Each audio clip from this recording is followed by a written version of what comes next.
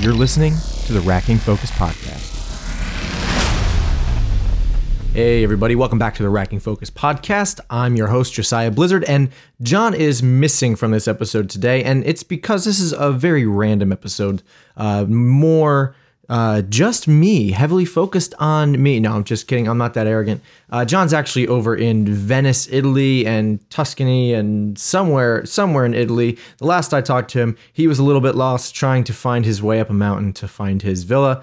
I don't know if he's succeeded at all in doing so, but I hope he has because he's been up for the last 36 hours and desperately needs a drink. So good luck to you, John, wherever you are. Today, I am going to talk to you a little bit about a movie that I recently watched and have loved since the moment I first watched it over 10 years ago. But it was the first time that my wife has watched this movie and has been introduced to this classic cinematic character. That's right, I watched Casino Royale, James Bond, Ian Fleming's Casino Royale, the 2006 version, directed by Martin Campbell, starring Daniel Craig as James Bond, and I freaking love this movie. This was the first movie for me that introduced James Bond to my 13-year-old self. In 2006, I was 13, so that seems about right for the time I was introduced to him, considering who James Bond is. This womanizing, suave dude, right? So first time watching a James Bond film was Casino Royale, and man, what a movie this is. So I introduced my wife to Casino Royale the other night. We're actually going through this movie list, this bucket list, scratch off poster movie thing, and it's super cool. So there's a whole bunch of movies on there like Jaws and Shawshank Redemption, and Casino Royale is on that list. But then you have movies like Rosemary's Baby and 2001: A Space Odyssey, and there's a ton of movies on this list. And Martin Campbell's Casino Royale is on the list as well, which I was super thrilled about. So we sat down the other night, watched this movie, and as I'm watching this, I'm realizing, man, this is such an incredible film. So I want to talk about 4 quick reasons why I love this movie and why it's a fantastic, not just James Bond film, but film in general. The first reason I love this movie is it actually requires your critical thinking. You need to actively be paying attention. You need to actively be listening to what is being said. You will miss so much if you're sitting on your phone, scrolling through Facebook. You cannot multitask while watching this film. You are going to miss something, whether that's because they're showing you something that's happening or because of what the characters are saying are so they're so complex within the overall narrative arc of this film that you need to actively be paying attention and putting the pieces together. That's part of why I like this film so much, because I feel like I am a part of MI6. I feel like I'm a 00 working with James Bond, trying to piece these things together as he pieces it together. There's little moments that, they'll just throw out a detail here and there. Mathis will throw out a detail. M will throw out some kind of information, and James, as you can see him processing, he's putting it together. He's working on it. And so it's just fun to think through the movie with the character, figuring it out with them. I absolutely hate, and a lot of movies do this, and sometimes you have to, I guess, but maybe Casino Royale is one of those movies that it just proves that you don't need to have an info dump. There's really not a section of this film where it's just like, all right, let's just dump a whole bunch of info on you. Let's catch the audience up because the audience is not that smart. This movie assumes that the audience is smart, they're intelligent, and they're able to piece the things together. I think this movie is incredibly smart because it allows the audience to think on their own and to figure it out on their own. I love that about this movie. I hate when the movies assume that I'm just an idiot watching a movie and they need to explain everything to me. I hate big info dumps. I hate that sort of thing. So that is where this movie is awesome. Second reason, it follows the rule of show, don't tell. A lot of films, again, this goes back to an info dump sort of thing. They will tell you everything that's happening, instead of a character picking up on some. I'm just going to give you an example. let me just give you an example. Hey, and by the way, there are spoilers throughout this little review here. So if you haven't seen the film, I highly recommend you go watch this. I will try not to spoil too much for you, but I can make no promises. So an example of show, not tell in this film is when the villain, the bad guy, Le Chiffre, and you know he's a bad guy because he has a scar across his eye and he weeps blood. You know it's the bad guy right off the bat. When Le Chiffre is back in his room and his girlfriend's arm is about to be cut off by those two African gangster terrorist dudes with the machete. They're threatening to cut her arm off. Anyway, they leave them and they go out in the hall. The hall was where James Bond and Vesper were traveling through, and they were going to go up to Le Chiffre's room. They heard the noises. They went back to the elevator. Elevator closed on them. They couldn't get in, so they actually went to the stairwell, and Bond had just put in his earpiece. He got his earpiece ready. It's in his ear. So they went to the stairwell, and they pretended to make out. They were making out in the stairwell doorway, and the African warlords, terrorist guys, are walking by them, and we're seeing this POV shot from one of the Africans' perspectives, and he looks at Bond. He sees his face, and then the camera focuses in on his ear, and you can see the earpiece in his ear. And the guy continues to walk by him, and then boom, he takes a shot at Bond. That is an example for me of show, not tell. They could have easily somehow explained away with voice. Like the guy who saw the earpiece could have said, "Hey man, he's got an earpiece in," and shot him. Instead, they allowed the audience to connect the dots. We see an earpiece. Where from the camera's perspective is from his point of view. He sees the earpiece, boom, boom, shots are fired, battle ensues, and an awesome battle at that. It's the stairwell battle, which is just freaking incredible. Anyway, so that's an example of show, don't tell. They do it tons and tons of times in this film, including with a bomb that gets hooked to a very, very fatal spot on somebody's pants. And just multiple times throughout the film. So that's another reason I love this film, because it allows the audience to think along with the character of Bond. Third reason I love this film is because the chase scenes are freaking spectacular. I love the chase scenes. The opening chase with the parkour guy is just unbelievable. That chase scene always is like one of the first scenes I think about if you were to ask me like, hey, what is one of your favorite chase scenes in a film of all time? This one is going up on that list because I love this chase scene. And not just because it's a chase scene, but because we're getting character development within the scene.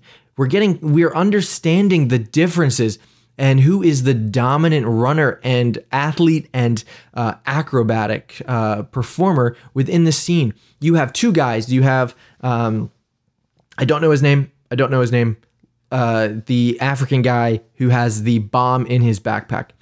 James Bond is chasing this African guy, and the African guy is a well-known parkour athlete. So he's jumping through cars, he's jumping up cranes, he's running up scaffolding. He's doing everything. But James is more intelligent than this guy is. He's thinking while he is chasing him. And so we get a very different dynamic between these two characters. We're seeing how they both process the layout in front of him, how they problem solve as they're running. For instance, the black guy, the black guy, he's running towards the wall. He sees a little opening at the top, so he decides to leap through the small hole at the top of the drywall. What does James Bond do? He knows it's drywall. He's just going to plow right through it. Another example, they're going to go up the black guy is climbing this wired rope up to the top of a massive crane, and James chases him onto that same platform. And instead of climbing the wired rope, he kicks off the metal piping that this wire is holding and kicks the lever as well. And the lever actually hoists him up. The wires retract and he gets a free ride up to the top of the crane. So you're having two very, very different interactions with the landscape for these two characters. James Bond is doing a little bit more intelligent problem solving, whereas the African guy is using his athletic ability to solve his problem. So I love that chase scene in particular, just because of the character development and character differentiation within that scene. So love that. There's a ton of other great action scenes and fight scenes and chase scenes within this film, like at the airport and the Palazzo, whatever. When the building sinks in the end of the movie, love everything about this film. All the action is incredible. And my fourth reason is that there's a plan and payoff. I love movies that can seed little bit of things here and there, and then they pay off, come full circle at the end. And we absolutely 100% get that in this film, particularly with who James Bond is. This is his first mission as 007. He's just been instated into 00 status. You get that at the beginning of the movie. Explains all that, how he got that status. So this is his first mission as a 00. And does M trust him or not? Who knows? I'm going to say a little bit, but not much. Maybe she's regretting her decision, right? So we get this line from M after he's killed a few people, racking up a little bit of a body count. He's back in Jamaica, and he sees one of the Bond women that he manipulated to get some info about her husband. He finds her dead on the beach in a hammock after being tortured, and M says the following line. I would ask you if you could remain emotionally detached. But I don't think that's your problem, is it, Bond? No. She is clearly maybe not as so much concerned about him and his attachment to the women that he's engaging with, or the people that he potentially has to kill. And we see that further down the road when he kills the two African warlords in the stairwell, those terrorists in the stairwell that attack him. I talked about them a little bit earlier. He kills both of those guys. And Vesper, the other Bond girl, Ava Green's character, the love interest, if you will, in this film, is very shocked at witnessing those deaths in the stairwell and nearly being killed herself. Upon witnessing those attacks, she is in shock. Bond finds her later on in the shower, and he comforts her there. And we see, again, a clear difference between Vesper and Bond. Bond is unflinching, unshaken by the fact that he just killed these two dudes, whereas Vesper is in a mental breakdown of a state that is just, she can't process anything. She's in shock. At the end of the film, and this is where the spoiler comes into play a little bit, after Le Chiffre really takes a toll on Bond, and the main villain of the film is pretty much wiped out. You don't have to worry about him anymore, but Bond has taken some serious pain in the form of a crotchless chair and a real, oh God, it's just, I'm not going to say anymore. Just watch the film. If you have seen the film, you know exactly what I'm talking about. And if you're a guy, you can feel it. You can feel it a little bit. So he's in this hospital in Switzerland, I believe, or some exotic looking place. It's beautiful. Maybe it's not exotic. It's European. It's beautiful. It's by a lake. I wish I was there right now. So he's there recovering from his wounds, and Vesper comes up to him and they share a little interaction. And then she says this line. You're not going to let me in there, are you? You've got your armor back on. How's that? I have no armor left. You stripped it from me. Whatever is left of me. Whatever is left of me. Whatever I am, I'm yours. This is a very, very stark difference from the interaction with M at the beginning of the movie. M stated that she didn't feel like she had to worry about Bond getting too attached to anybody, where in the end of this film, Bond is solely attached to Vesper Lynd, to the point to where he is blinded by her and her betrayal for him later on at the end of the movie. Still heartbroken towards the end, and he truly loved her, I believe. Truly loved her, sent in his resignation to MI6, and just planned on traveling the world with the money he won from the poker tournament.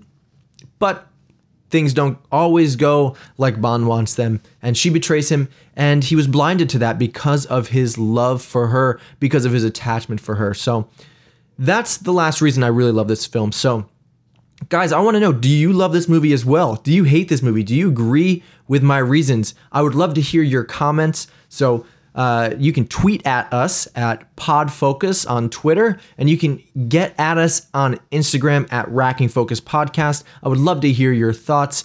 The next movie that we are reviewing is Once Upon a Time in Hollywood, directed by the amazing Quentin Tarantino. Actually seeing that tonight as I'm recording this right now. I'm seeing that tonight. And John will not be in this episode either. Again, he's still in Italy on vacation, so he's going to be out, but we will do a follow-up episode with him. Instead, my good friend Alec, local filmmaker, is going to be joining me, and we're going to be talking about this film. He's a big Tarantino fan as well. So excited for that conversation. So you can subscribe to us on iTunes. If you're not already, we'd love for you to subscribe and leave us a 5-star review. If you hate us, still leave us a 5-star review. Just let us know in the review why you hate us so much. And if you love us, leave us that 5-star review as well. And last but not least, please share with your friends. We would love for this podcast to reach more people. We love talking about movies. So guys, send us the movies we should watch. What should we see this year?